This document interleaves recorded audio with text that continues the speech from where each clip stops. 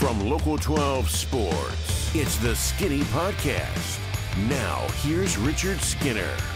Welcome into the Skinny Podcast. It's the Bengals post-Joe Burrow edition. I'm Richard Skinner. He's Chris Rankel. As always, it's presented by Blake, the attorney Mason. And Chris, we got a ton to talk about. Yeah, really. We thought this would be kind of a mini bye for everybody, that they don't have to play till next week after the Thursday night game. But then lo and behold, Joe Burrow's out for the season. The pop in his wrist turns out to be more significant than just a sprain. It's a torn ligament. He is trending towards getting surgery. Skinny, we were both in the press conference when Zach Taylor sat down, and when he opened, he said, I'm going to start. I thought what was going to come out was, hey, it's a sprain. We're going to take it day by day. You know, Jake's got to be ready, but we'll see where this goes. And he just out and said it, out for the season. And I didn't have that one on my bingo card for the Bengals this year, did you? Not on the bingo card, but I actually had the tweet ready to go. So I was fully prepared for that. He looked very deer in the headlights after the game. I don't think he knew fully after the game where it was, but I think he totally knew it was trending in a tough, bad direction. I was prepared initially for maybe 2 to 4 weeks with a sprain, but just based on what I had heard and what I knew, I'm like, I'm going to get this tweet ready to roll because it's coming down the pike, and unfortunately it did. It's disappointing. It's sad for everybody involved. This was supposed to be a Super Bowl year, and that's the thing that's disappointing is you just never know, right? I mean, you never know when injuries are going to occur, when your window is open, when your window closes for a short period of time. Now you've paid the quarterback, and rightfully so to some degree. I'm not a big guaranteed money guy, but I get it. You had to pay the quarterback. But then it hamstrings you in future years from a salary cap perspective. And so that's why teams are so desperate on rookie contracts to try to go win a championship, because you've got the most important position. If you nail it, you've got that guy under a controllable contract, and you can do it. And they have. I've seen a bunch of stuff on social media and other places about, the offensive line. They got to get it right. Listen, they've tried to get it right. They signed Ted Karras. Not for lack of effort. They signed Alex Kappa. I can argue that Cordell Volson's taken a step back. I'll give you that, but you're not going to have 5 perfect pieces on the offensive line. Trust me. Go watch. Guys, go watch a Kansas City Chiefs game. Go watch one and watch how many times Patrick Mahomes takes a snap and it looks like backyard football where he just takes off and runs backwards because he knows they're coming at him. Watch across the board. Offensive line play is just bad anymore. And I don't know what the reason is. Maybe it's college offenses, whatever. Orlando Brown hasn't worked out the way I think everybody hoped he would work out, but they've tried. Who was not excited by the Orlando Brown signing? Who? Tell me one single person that went, oh, that was a stupid sign. No, it was a great signing. It hasn't worked out great. He hasn't played great, all those things. But they've tried to do that. And I don't know if it's the offensive line that got him hurt or it's just a freak thing where a big defensive lineman lands on you. You catch your wrist. It hurts. You didn't think it was hurting that bad. And then you try to throw another pass, and you did. And at that point, the thing went snap, crackle, pop, and it stinks. It really does. This, like you said, so much hype around this team. They were finally getting going. It felt like they turned the corner to the point where you go, you know what? Not a lot of people are talking about the Bengals, but they might come marching right back to the Super Bowl. I'm going to bring this up, and don't hate me for bringing this up, but I'm going to ask the question for discussion's sake. 4 years, 4 injuries you can point to. Are we going to start thinking that Joe Burrow is injury prone? Because I know you and I have started when we were in training camp, like, is the moment coming where he goes down, where something happens, and sure enough, the calf, and now the wrist, and it's kind of just in the back of your mind, there's just going to be a moment you expect he's going to miss some time. Yeah, and the goofy part is, I mean, really until now, the only time he missed in games, he's missed training camp time, was after the ACL. He missed the game at the Cleveland game in 2021 because they sat starters. So that wasn't injury related. Played all the games last season, played all the games up till now. It's been weird because it's been mostly camp time that he's missed with all these different injuries, the appendectomy, the calf. Last year, don't forget, he got hurt and played through the throat. That's right. I forgot about the throat. The pinky. If we did a game of operation, Joe Burrow would have a bunch of different parts you could play the game with, unfortunately. But he is also as tough as they come.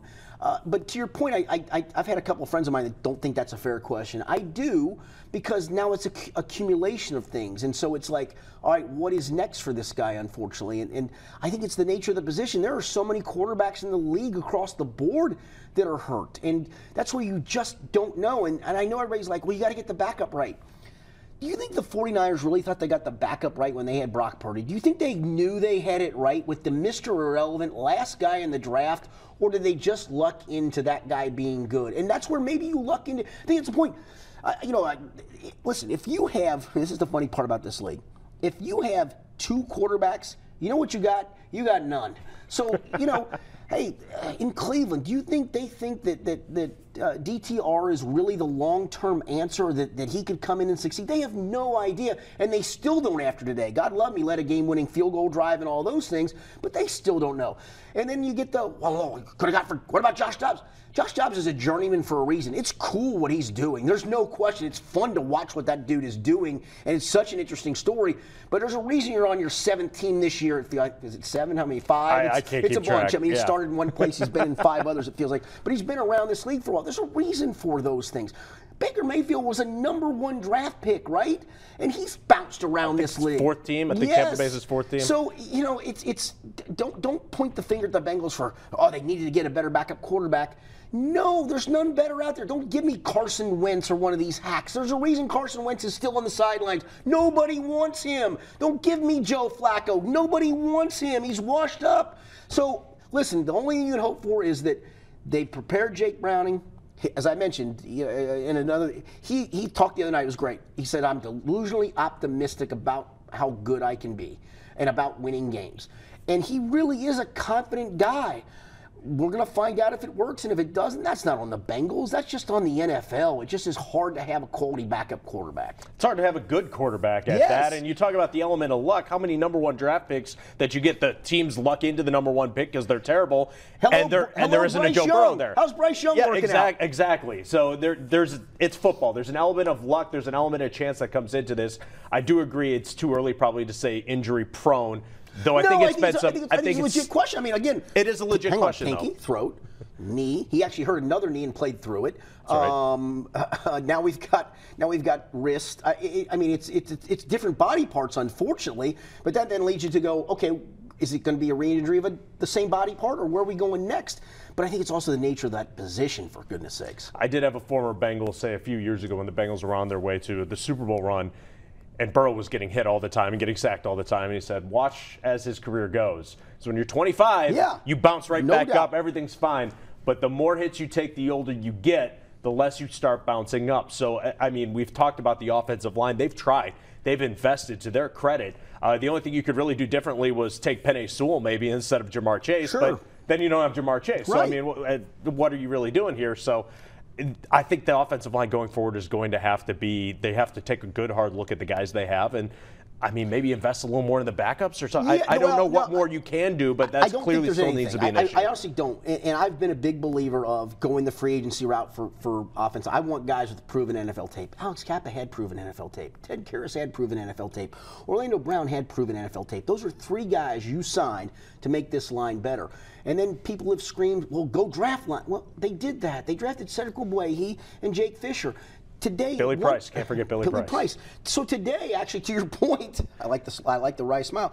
To your point, one of those guys should be your starting left tackle. One should be your starting right tackle. One should be your starting center. And they're not, because it's just this is literally NFL or drafting college linemen. Whew. Did I draw snake eyes or did I roll 7? I mean, that's literally where you are with this. And so I can't point the finger at them for that.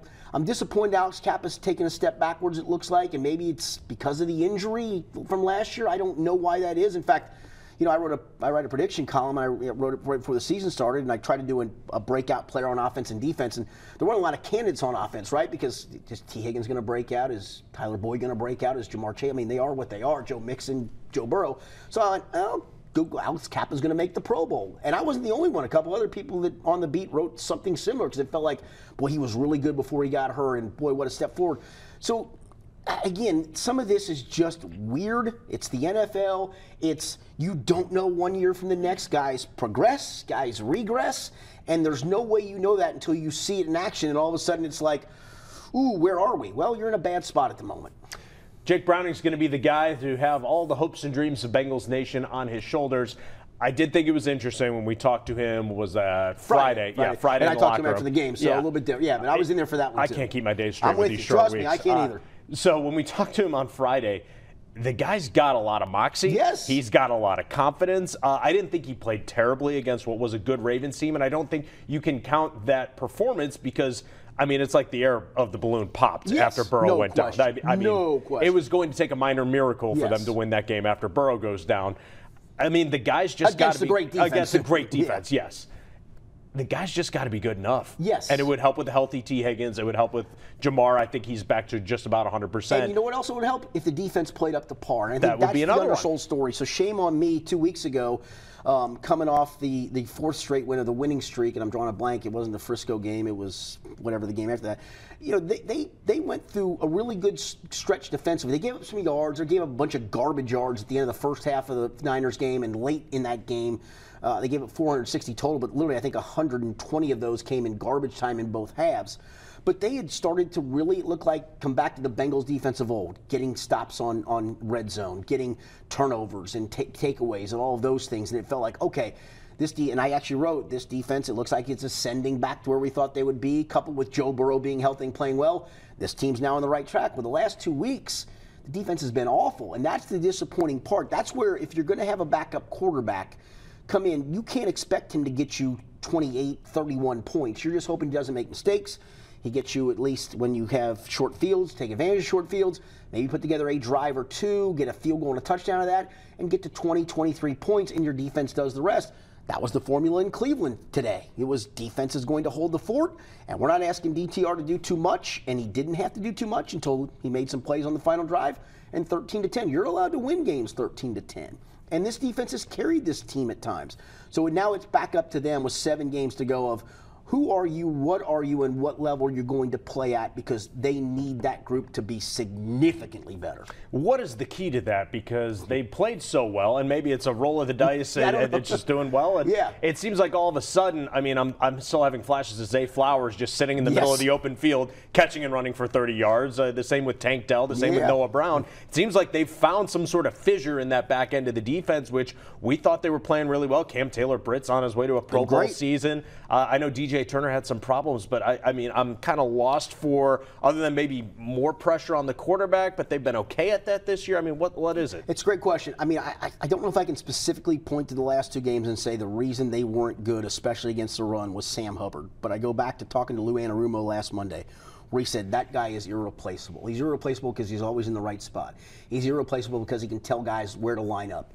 He's irreplaceable because you're never going to get him not setting an edge. And maybe it's not as simplistic as one guy always, but that's a part of it. He's a big part of that.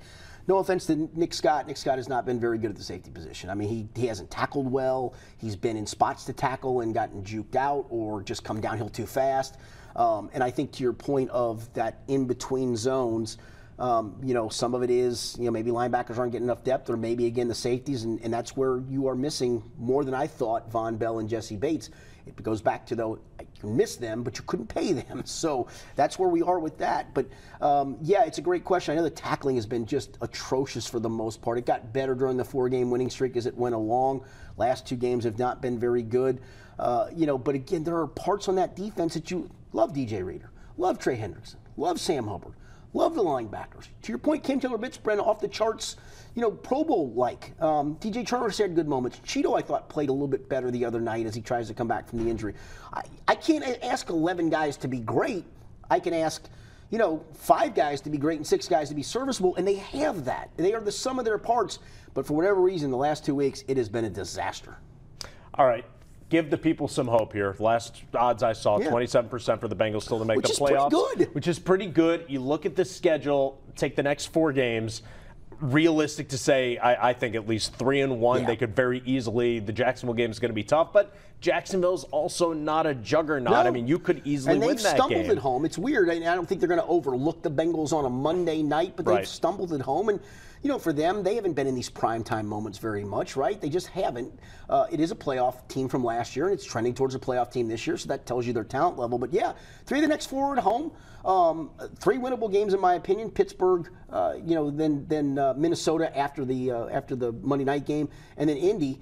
And if you somehow go steal the Monday night game, which I don't think you do, but if you go 3-1 in the next stretch of games, sitting at 8-6, you do have a tough game, you know, road game Pittsburgh, road game KC, Cleveland at home. You still have the fighting chance to get to 10-7, and that gets you in. I don't think 9-8 does, because they're going to lose every tiebreaker probably known to mankind because of the AFC record. There might be some head-to-heads that will work out. I'm not going to project that far, but 10-7 still on the table, but it starts this Sunday. Let's see what Jake Browning is in a full game circumstance. Is it a disaster, or is it serviceable to the point where you go, okay, I can see some things coming down the pike where they can hang around and stay in this thing? At least he's not going up against, a top-ranked defense that's historically good with the Defensive Player of the Year candidate on the other side, right? That said, though, can Pittsburgh score more than 10 points? That's a very good question. Can you get to 13 with Jake Browning? Little give and take. You don't have to put up 30, but also you're going up against a defense that might give up 13. Exactly. All right, final question for you, Skinny. Give me a player other than Jake Browning that is the key to the Bengals salvaging the season, making the postseason. That's a great question. I guess I would go with Sam Hubbard because of the last 2 games have been a disaster defensively, and he hasn't played those 2. I don't think it's that simple, but is it coincidental, or is it really the fact that they didn't have this guy and they got run all over after they started to make some improvements? So I'm going to go Sam Hubbard, who is probably the most benign, serviceable guy that's not a superstar, but you miss more than anybody. And I go back to Lou Anarumo. I was surprised when he answered my question where he said he's irreplaceable. That speaks volumes. I'm going to go Joe Mixon. I think you got a backup quarterback. If Mixon can be that Swiss Army knife like we've seen him, I'm flashing back to that Carolina game, 6 touchdowns or wherever it was. Maybe Chase Brown. Maybe Chase Brown. Get the running game going. That would be a good start. That would be a good place to start. It's got to be tough against the Steelers. He's Richard Skinner. Yep, indeed. Thanks for being with us. This has been the Skinny Podcast. The Bengals post Joe Burrow edition for Chris Rankel. I am Richard Skinner. It's presented by Blake, the Attorney Mason.